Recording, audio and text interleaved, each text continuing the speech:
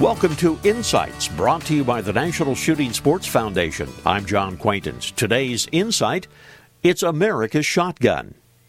Winchester, Remington, Browning, Ruger, Ithaca, the list of American shotgun makers is pretty extensive. Over the years, shotgunners have made their preferences known at the range, in the field, in the duck blind.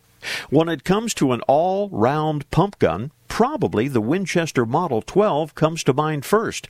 Not because it was necessarily the best, not because it has sold the most, not because it was on the market as one of the first slide-action hammerless shotguns. Let's just say it caught on. In its 50-year run, just under 2 million were sold. Many of those are still being used and prized by shotgunners around the world. The 12 had been chambered for 12-gauge, 16-gauge, 20-gauge, 28-gauge shells. It's been made in a plain Jane standard model on up to a special order pigeon grade. The Winchester Model 12 pump-action shotgun. High quality, affordable in its day. Now it's highly prized by shooters everywhere.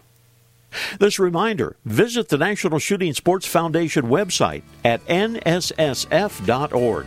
Lots of information about hunting and the shooting sports. This is John Quaintance.